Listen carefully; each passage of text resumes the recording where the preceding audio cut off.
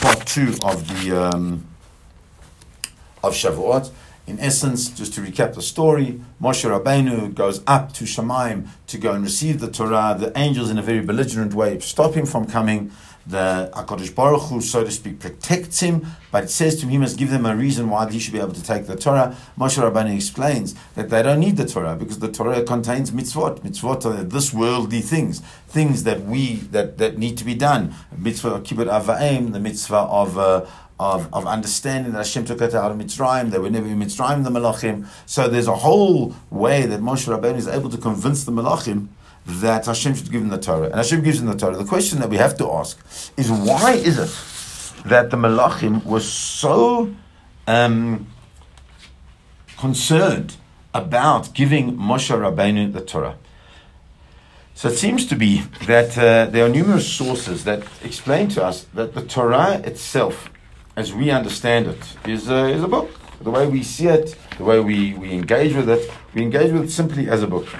But the Ramban, as an example, in his commentary to the Torah, what he explains is that the Torah, if we would take out all the gaps between letters and between words and the paragraphing, then actually it would be a long string of letters. And that long string of letters really is the unbroken chain consisting of the names of HaKadosh Baruch Hu, of Hashem himself. So these names really are the essence of Hashem. They're the essence of divine wisdom. They're the essence of every level of creation. And therefore, the Malachim did not want to release this complete spiritual idea into the world. That's what they were worried. This is something that is so esoteric. This is something that's so difficult to understand. How could it possibly, in any way, shape, or form, benefit mankind? So Moshe Rabbeinu goes up, and at that point, Moshe Rabbeinu goes up and he's speaking to the Malach. The angels are shouting at him. They don't want him to take it. He says to HaKadosh Baruch Hu, what's in the Torah? And HaKadosh Baruch Hu has a completely different take from the Malachim.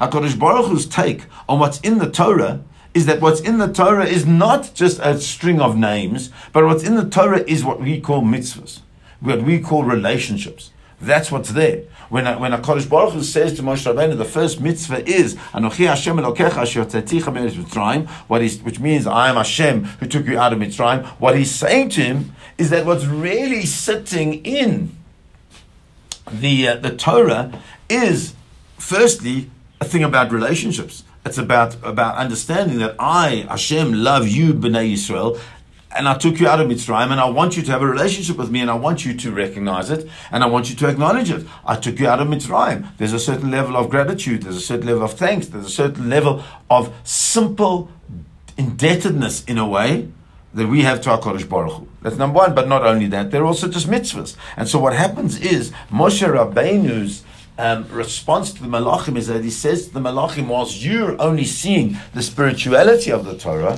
what I'm being told by HaKadosh Baruch Hu is that it's not only spirituality, not only lofty spirituality, but rather it's spirituality based out of this world of asiyah, the world of doing, the world of action.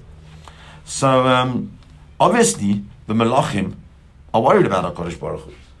Obviously, the Malachim are totally spiritual. Obviously, they're worried about the spirituality of Hashem. And they are therefore, to a certain degree, closer to HaKadosh Baruch Hu. And for them, the world of physicality is totally distant from them. And they don't really know, at this point in time, the relationship that HaKadosh Baruch Hu has with the physical, because they're not in that. They haven't yet been engaged with that. So comes along HaKadosh Baruch Hu and says to Moshe Rabbeinu, you're different from the Malachim. I want you to come. You're worried about them, that they're going to burn you up with the fire of their breath if you speak to them. You come and you hold on to my Kisei HaKavod. Hold on to my throne. And can you imagine the looks of how aghast they were when they saw this flesh and blood, this physicality, holding onto the throne of HaKadosh Baruch Hu? Because they'd never done that. Because the Malachim have never been able to grasp on the physical throne of HaKadosh Baruch Hu, because that's not what they can do, because it is through our ability to overcome our physical desires, overcome our physicality and use it for spiritual purpose, that we're actually enabled to reach even a higher level than the angels, to the extent that we're able to hold on to the Kisei HaKavod, which the angels can never do.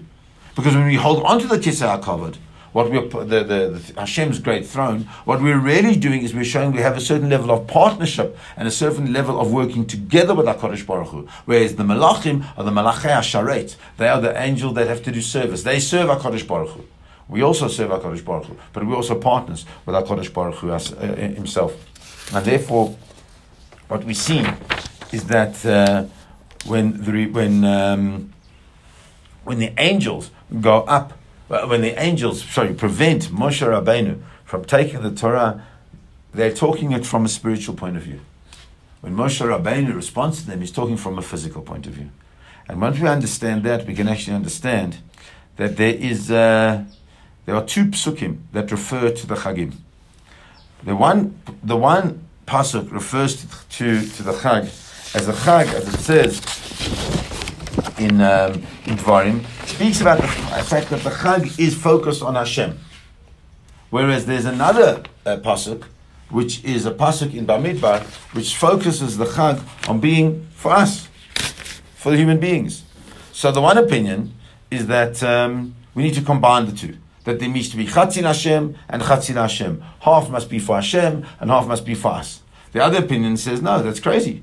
How can it possibly be? Either you do it totally for spirituality, for Hashem, or you do it for physicality. The Gemara notes, that the exception to this debate is the Chag of Shavuot. Because Hakol Modim Ba'atzeret. Everybody agrees that on Shavuot, the Ba'in Nami Lachem, you need not only a relationship with HaKadosh Baruch Hu. It can't only be focused on Hashem, it also has to be focused on the human being's needs. My timer, why? Yom Shenitna Bo Torah L'Yisrael. Because that was the day that the Torah was given to Yisrael. What does it mean? That's the day that the Torah was given to Yisrael. It would seem to be that should be an unbelievably spiritual experience. And yes, it should be, and it must be. However, if we understand that it's the day that the Torah is given to Yisrael, because it's the day in which Moshe Rabbeinu was able to show that the need for Torah, not the treasure of Torah, but the need for the treasure for Torah, is in the physical world, is in the world in which we live, is in the world of Ahavta l'reacha kamocha, it's the world of kabed avicha, in the world of be careful who you, don't kill anybody, be careful who you desire, be careful not to take Hashem's name in vain, and be careful to remember and to have gratitude for the fact that Hashem took us out of Mitzrayim. That's what the special day is. So that's, having said that, what makes the day so special of Shavuot is that we call it, the way the Gemara tells us in Tanit, is that it's Yom Chatunato. It's the day of the wedding of the Jewish people to the Ribono Shel Olam. That's really what this day is. And because that is the case, many of the Minhagim, say the Sfarim HaKodesh, the holy books, many of the Minhagim that we have of our chasanas, of our weddings, are actually based somewhere in Matan Torah. So as an example, they write that, when the bride surrounds the groom and goes round and round, that reminds us of the fact that Bnei Yisrael was surrounded the mountain. The fact that we break a glass is reminiscent of the breaking of the luchot, and so on and so forth, and the many things that we do. But we need to understand, what do we do at a wedding? So it's a beautiful thing to go to a wedding, right? What we do at a wedding, we go and we welcome the color, and everybody's happy and everybody's joyful and everybody's part of this beautiful simcha. But who are we on Shavuot? We are the color. And we are the color. What does the color do on Shavuot? Do you know what the color does on Shavuot? It opens. And if you look at the weddings and how beautiful it is, and very often even non-from weddings, we find that the colors are educated to daven, and the chosin davens, and people daven, and it's all about a deep relationship with HaKadosh Baruch Hu. So therefore, what we see from this is that the day of Shavuot is a day not only of learning, it's a day of tefillah. What's a day of tefillah? What does it mean that it's a day of tefillah? It means that it's a day of introspection, number one, but it's also a day of metamorphosis. It's a day of change. It's a day on which, as one would have on a wedding, it's a day where things become totally different. And explains the Sfas Emes that really the day of Shavuot is the day on which the Torah and the spirituality, the ruchnius of the year to come is decided for a person. So how do we get the more ruchnius? How do we get this additional spirituality that we may want, that we may need, that may we desire? So says the Torah that when Moshe Rabbeinu went to was speaking to HaKadosh Baruch Hu, and HaKadosh Baruch Hu told him that he must go to Mitzrayim and tell them what was going to happen. It says Lecha. He says the word Lecha. He must for him Lecha. Now normally the word Lecha is spelt Lamed Chaf Hey. Lamed Chaf, but in the Torah it's spelled Lamed Chaf Hey.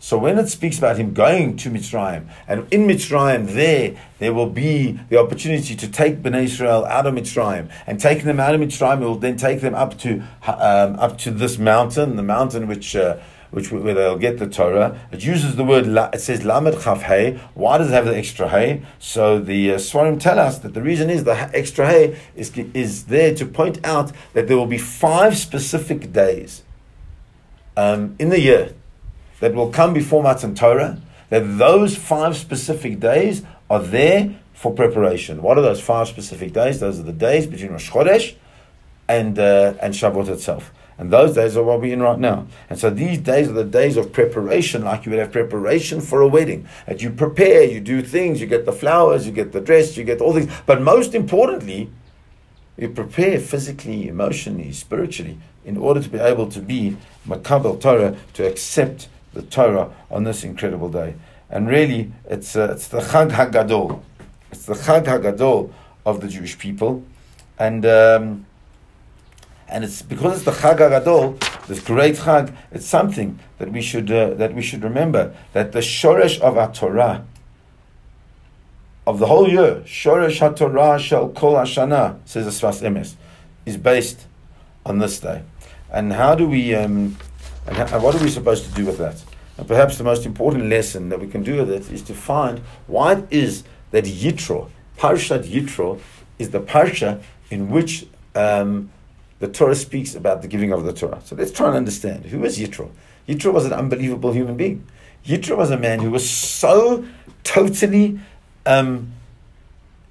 sucked into Avodah Zarah. Totally. He had, according to the Midrashim, he served every single Avodah Zarah that he knew that was existent at that time. Every single type of idol he bowed down to. He was so sucked into it. And then it says, Vayishma Yitro, then he heard what happened, and he completely changed. He changed and became connected to HaKadosh Baruch Hu. So why is it in Yitro? Because that's appropriate for us. It's something that we should be able to do, is to be able to, no matter how far we may be, we should be able to turn around and become part of of coming back to HaKadosh Baruch Hu. But what's fascinating is that we're going to go back right to the beginning of the eating of milchiks, because Yitro is indicative of something amazing. Yitro is indicative of the fact that you can be something and you can change, and in your change there is benefit and there is greatness. So let's take this chalav that we eat. Let's take this milk that we eat. You know, milk is an amazing property. By the Hasidim, they say that the thing about milk is the following, is that milk is the only drink that once it goes off, okay, normally a drink that goes off, it's called in Hebrew, say machmitz, it goes sour. Once it goes sour, so then that's it. Shalom al Yisrael, you chuck it out and you move on and you try something else. But milk is different. Because when milk goes a little bit sour, you can make cheese out of it, you can make sour milk out of it, machiu, right, whatever it's called. You make yogurt out of it. You know, the fact that it went sour and that moves from its original point to something else, in many ways actually enhances it. And so that's the thing about us as we go into Shavuot, is to recognize that we are the milk. That we are the milk, but we mustn't stay the milk. We must allow ourselves to be imbued with something different on this Shavuot. We must allow ourselves to be imbued with Torah. We must allow ourselves to be imbued with new ideas. And in those new ideas, perhaps like Yitro, we also need to change. We need to change. Perhaps like the Torah that the Malachim had, there needs to be new gaps and new spaces inside that. And as those changes happen, and as those gaps are created, then instead of creating this completely spiritual thing, this thing that is just far out there, but rather it becomes something that we can really engage with. So too, like the milk, that the milk becomes cheese, becomes yogurt, become all these things that enhance our table. So should the Torah should enhance our lives, and our Shavuot should be a day filled with simcha, with joy, and with connection. I wish you all a Chag Sameach.